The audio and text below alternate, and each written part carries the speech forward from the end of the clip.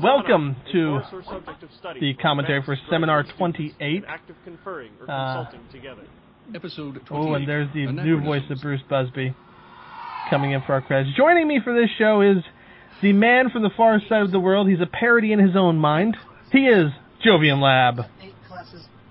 Hello. You've been working on that intro for a while, haven't you? I work on all the intros, actually. I will sit there, like when I have a commentary scheduled. Before it, I will think, all right, what am I going to introduce everybody as? And so, yeah, I always have to find out. I feel like we need to give you a live band, like off stage. You'd be like the Letterman show. I need Paul Schaefer. Yeah. It's the Seminar commentary with the world's most diluted band. Okay, so this time, for those of you that have listened to this show, you now hear that it's broken. And 27 didn't even have a commentary. And I blame that on magic. Yeah, so we had to move to... Harry Potter broke my show. Yeah, magic. Damn magic people breaking my shows. So Jovian had to carry the show all by himself.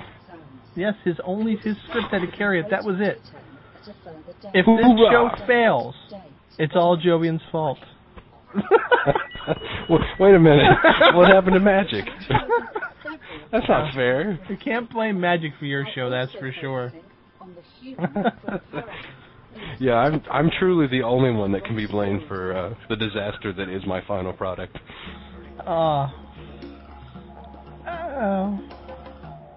So here we are again. I love what I did there is I took like this tropical type music, and I pulled out some of the instruments and stuff in there. So at the end of it, you have like the footsteps falling, but it sounds like it's in rhythm to the music. And then you get the dino noises. Just to let you know, I initially had like 3 tracks in here for dinosaurs. I pulled them out and just made one dinosaur file, so I could move them around more. That's the dinosaurs were perfect. When I first listened to the final product, and heard the dinosaurs walking around, I thought, oh man, that's exactly what I wanted. Because it's foreshadowing, obviously, for what's about to come. You're not going to notice it being gone so much later if you don't really feel it in the beginning. So. And that was a lot of the idea. I think my head shook. Of putting it together was I wanted you to feel the dinosaurs like moving around you, so like all over the place as they go through. And it really just adds in a nice mix to it.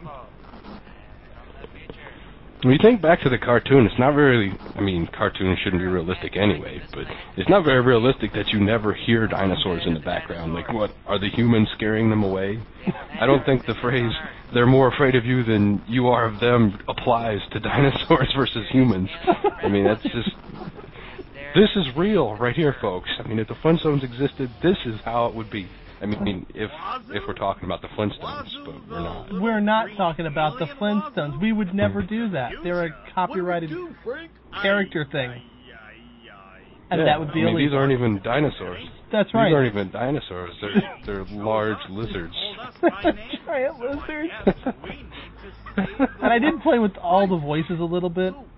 When it comes to Chip Joel actually gave me auditions for Benny Rumble, Greg Benson, all across the board, and I could have put him in any of them. He could have done the whole show himself. That's how good he was. We should try that. But at the end I said, no, put him in Benny because right against Bill Young, he was perfect. And Bill Young just went nuts with his voice. You know, I knew Bill was going to get one of these roles. Like, as I was writing it, I thought, okay, which one's Bill going to try and get? I knew M was going to go after Benny's wife because she's got the laugh perfect. But now I wish I'd given her a little more lines because the laugh is like right on the nose. But like I said, Bill Young, I knew he would just knock it out of the park. So. Well, the best part about M's laugh is that it makes you giggle with it, whether you want to or not. Why would you not want to? You listen to it, it just makes you laugh. I mean, trust me, when she gets in her line, basically. I was sitting here listening to it to edit it in, and I'm laughing like constantly. I couldn't keep a straight face, which we'll hear later on because we're not there yet. But we're talking about stuff in the future because this takes place in the past, but to the future. Ooh, hang on, I gotta catch up. Lee Sands, who gave us the Great Wazoo. I actually pitched his voice a little bit lower than he normally is, a little bit higher than he is. My time is To really give very him and flair. What will it be?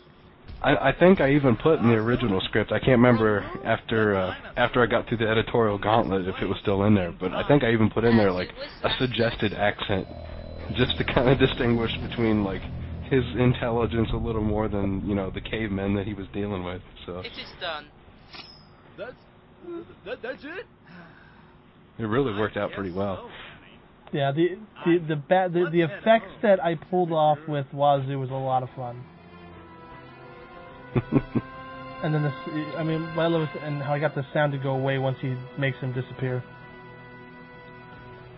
Spencer, did our message get through? Yes, sir. Did you come into contact with Frank Blackstone and Benny Rumble as planned? So I don't know if probably mainly just the cast and you guys doing the editing would notice at this point, I guess, but this is actually parody number 2 of a series. I haven't announced that, but they're gonna connect. Yeah, There's more. Believe it or not, this is the merging of past and future, but they're all there's new characters coming, but they're all gonna connect at some point. It may be 20 years from now, but. So I don't know if you're going to stick around that long, Marcus, but this is a long-term project. Jovian is the king of our parodies right now, really, when it comes down to it. You have the most parodies on record. I'm going to get an ongoing series out of this. I swear, I'm going to get an ongoing series. See, what you got to do is you got to fight for Pendant After Dark, because then M gets her way. And you get she keeps talking to something about the Adam Shepard part that I had. She keeps talking to me about it. I don't know. And I don't know if I can revisit that. But there's another part 3 of my parody series is actually in the middle of editing, so we'll revisit some of our past characters that we've already dealt with a little bit, and then I've got another one that I haven't started actually typing on the computer yet, but it's up here, in the melon. So there's at least right now 4 or 5 all together. But I knew I wasn't going to be able to get them all out at once, so I thought, well, I'm not going to even bother telling people it's a series until I know where I'm going to go with it. But yeah, it's all going to tie together. And ooh, that's going to be cool. There's going to be connection points. This is going to be scary. Yeah, and not the very next script actually is when I start hinting at that. So if anybody, this is for your dedicated seminar listeners that are listening to your commentary. They're the only ones that don't have the heads up. So don't tell anybody, because I read the Pendant Yahoo group. We know who you are. We hear you. Because you're... There's only 2 people that listen names. to this anyway. There's me and my mother. I keep trying to explain this to you. Nobody listens. Hi, Mom. I wouldn't listen to me. Come on. Actually, I do listen to me. That's actually kind of freaky. Yes, sir, Mr. Space. I've got it. Now, the weird part was Don vain. Price does Mr. Wellcogs, and initially, he was one of the last auditions to come in. And originally, I was going to take Wellcogs and make him this booming, deep voice. And I actually originally cast Tip Callier, who is doing Lee Space, into the role. And I had him. Okay. I deepened his voice, but then I heard Don Price's Mr. Wellcogs take, and I was like, "Oh no, that works!" And I grabbed it. He's coming up here. I'm giving advanced stuff here because this show actually has a lot in it. We got explosions. Yeah, it was a little busy. Yeah, especially with the explosions. Those were fun to put in. Especially trying to find something that didn't sound overbearing. Well, I think this is actually the script where I put in there, literally, Marcus, have fun. Like dinosaur noises. Go ahead, have fun with this one, Marcus, or something like that. It was dinosaur noises. Have fun. I'm thinking to myself, yeah, because, they're going to stand around the studio and record for me very easily. Can you back Those the Raptor up, darn please? Mr. Raptor, can you do that again? Oh, no, sir, you were fine. Thank you very much. Come back again. Sorry, Mr. We need more T-Rex. Come on, more T-Rex. Give it from the heart. That's how Spielberg gets all his effects. Come on, people don't know that? Everybody has a studio in their backyard. He keeps them locked up in a farm. How would that be any different? Come on, it's natural. Yeah, the next one has flashback sequences and everything, so you're gonna have a whole lot of fun with the next one. Are you pleased? Oh, I can't wait. Yes. I keep telling you, man. You keep throwing them at me, I'll keep knocking them out of the park. Well, not out of the park. I'll get it somewhere near the park. Competition. As long as it's not an out, we're all right. May I ask a question? But you know, really, like Speak. when we did Casey, Where Are You? Like the initial idea that I had other stories to go with, but I thought, you know, we're killing everybody. Where can you go from here? And you guys, the casting was perfect. So, and then I played around with the crossing a little bit, and the casting was spot on, especially the driver. It was me. But, you know, and then this one, the casting, I don't know how the audience will react yet, obviously, since we're doing this 2 years in advance, but you know, the casting for this one was spot on again, so I thought, well, you know what, if we actually pull this off, I mean, if every character I've written so far is in one script, Bill Young will have 20 parts, but other than that, it should sound pretty good. Pretty much. So we're going to wrap this bad boy up, since we've overrun the show again. We always do that. I blame you. That means I actually have to edit this one now. Oh, that's I going to be blame depressing. Magic. Well, I won't.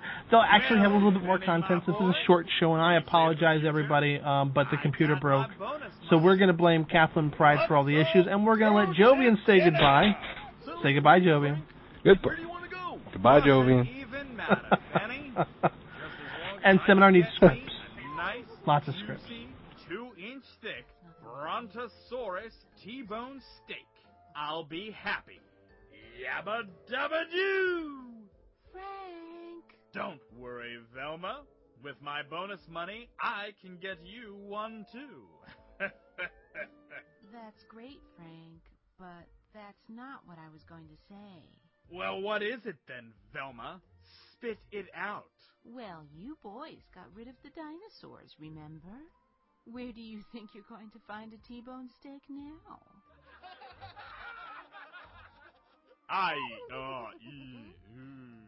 Huh? See, Frank, she's right. What do we do now? Well, Ben, we do as the boys in the future do. We cry out for help. Velma!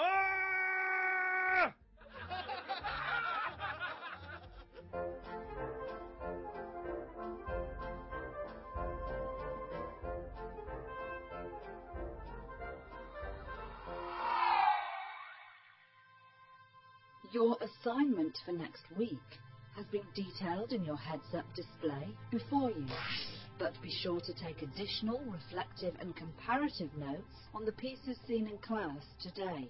Next class, we will begin discussion of the midterm requirements. As a warning, understand that behavior like that of Student 3 will not be tolerated. Continued insolence will result in failure from the course. I have no tolerance, nor do I have the patience to deal with someone too juvenile to remain in this classroom. Take heed of Student 3's punishment. Inquiry matrix deactivated. Class dismissed. Course schedule and syllabus. Emma Bowyer-Warner as the instructor, Seth Adam Schur as Student 3, Brian Oldham as Student 11, Marcus Beatty as Student 12. In The Brontosaurus Effect, Bill Young as Frank Flagstone, Chip Joel as Benny Rumble, Paul Brueggemann as Greg Benson, Lee Sands as Wazoo, Tip Collier as Mr. Lee Space, Don Price as Mr. Welcogs, Kim Giannopoulos as Velma Flagstone, and M. Sierra Garcia as Bobby Rumble. Written by Jovian Lab. Directed by Marcus Beatty. Written by Catherine Pride. Edited by Marley Norton. Seminar theme by David Alexander McDonald. Produced by Pendant Productions. This production is copyright 2009 Pendant Productions. Seminar co-created by Catherine Pride and Jeffrey Bridges. Copyright 2009 Pendant Productions. For more information, visit pendantaudio.com. Thanks for listening.